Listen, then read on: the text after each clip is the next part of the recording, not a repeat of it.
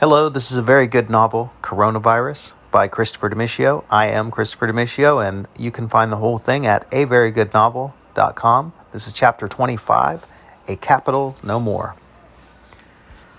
Bob couldn't see because he was in a black helicopter on a black night wearing a black hood. But Washington, D.C. was a mess. The streets had been destroyed by Trump's military parade, and the city was in lockdown from the virus and siege mode from the evictions. The eviction notices had gone out in D.C., and the police and the District of Columbia National Guard had gone out to enforce the evictions. It was not a good idea. D.C. was the one place in the nation where the post office was not on the side of the people. Sure, there were plenty of individual postal workers who went out to picket and protest and stop the evictions, but the D.C. HQ was not behind them. Hell, Trump had turned the old D.C. post office into a hotel. As a result, those who attempted to blockade evictions were met with force and had two choices: fight or run.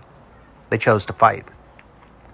Fires sprang up all over the city. Snipers began firing at police and guard units. The whole city was declared under martial law.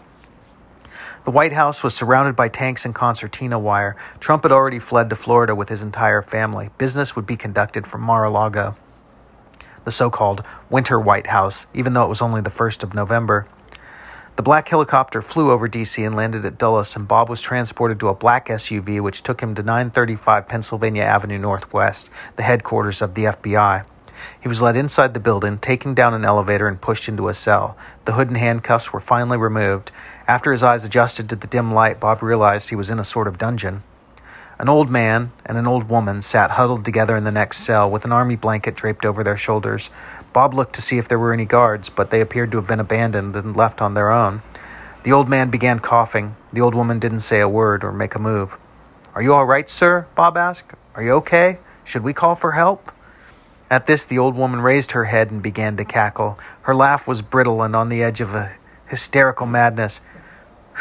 "Who are you going to call? Nobody's coming to help us. What do you think this is, the Hilton?" Bob recognized her voice. It was Hillary Clinton. The man next to her began coughing again and then started to mutter, "If you want to be the champ, you can't stop fighting. You have to keep going. That's what I said to her, and then she got in the car and I never saw her again. It was the saddest moment of my whole damn sad life." His voice trailed off. He wasn't talking to anyone. He was just talking. "It's okay, Joe," Clinton said to him. "It'll all be okay, buddy. Don't worry. Bill's coming. He'll come." Bob had been thrown in the deepest, darkest hole in the United States of America, and along with Hillary Clinton and Joe Biden. There were other doors, other prisoners, but none of them spoke or could be seen in the dark. Gradually, however, things began to change. The mood inside the room lightened. Bob, after all, was the vector for the Bob virus, and it tended to make people see the bright side of things. Those who had been suffering from COVID-19 symptoms began to feel better. It wasn't an immediate process, but it was an immediate effect on the consciousness. "Do you really think Bill is coming?" Bob asked. He'd forgotten that they had no idea who he was. "Sure he's coming," Hillary told him. She stared daggers at him. She tightened her arm around Biden.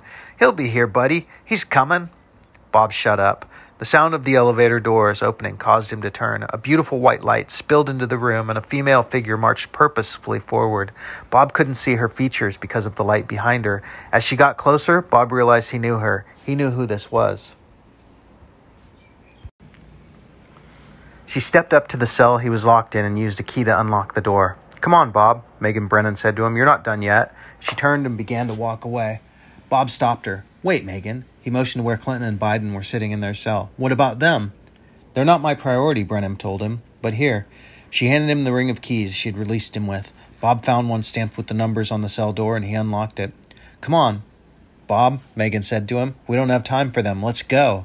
Bob waved goodbye and rushed to follow Megan J. Brennan, the Postmaster General of California, Cascadia, and Hawaii, who was rescuing him from a cage in a Washington, D.C. dungeon for some reason. As the elevator climbed to the ground floors, she briefed him. "Some of our people saw you get taken. I still have friends in high places in Washington, D.C., but there was no way they were going to let anyone besides me take you out of here." As they walked through the building, they were ignored. It was like they were invisible. Bob waved his hand in front of his face. "They don't see us?"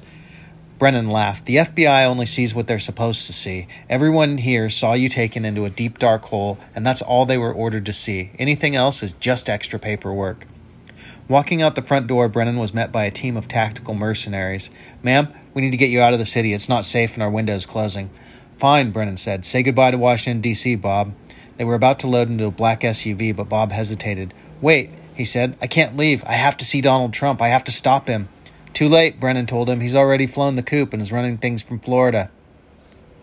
As they drove past burning cars through streets where clashes were intensifying by the minute, Bob had his first and last look at Washington, D.C. Crowds were pushing closer to the White House, and the sound of automatic gunfire rang out. The caravan of black vehicles sped up. I can help them, Bob said. No, Brennan told him. You're needed elsewhere. Trust me, the city will take care of itself, and I feel bad for anyone that gets in its way. The majority of the population in Washington, D.C. is African American. You would never guess that if you were to watch films or news, though, because outside of D.C., the only neighborhoods that people see or hear about are the affluent neighborhoods.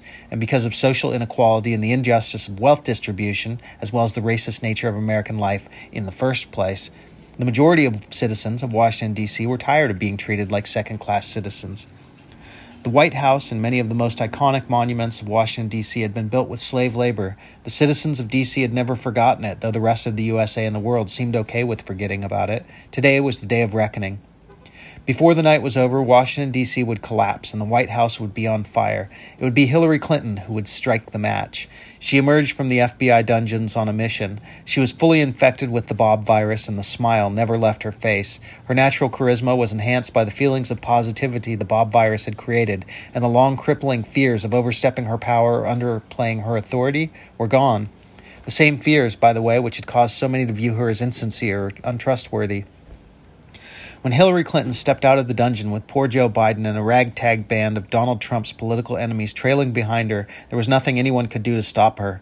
"Let's burn this motherfucker down," she screamed, and the city's population quickly declared, "I'm with her." By that point, Brennan was on her way back to CCNH, and Bob was in a convoy heading to Florida.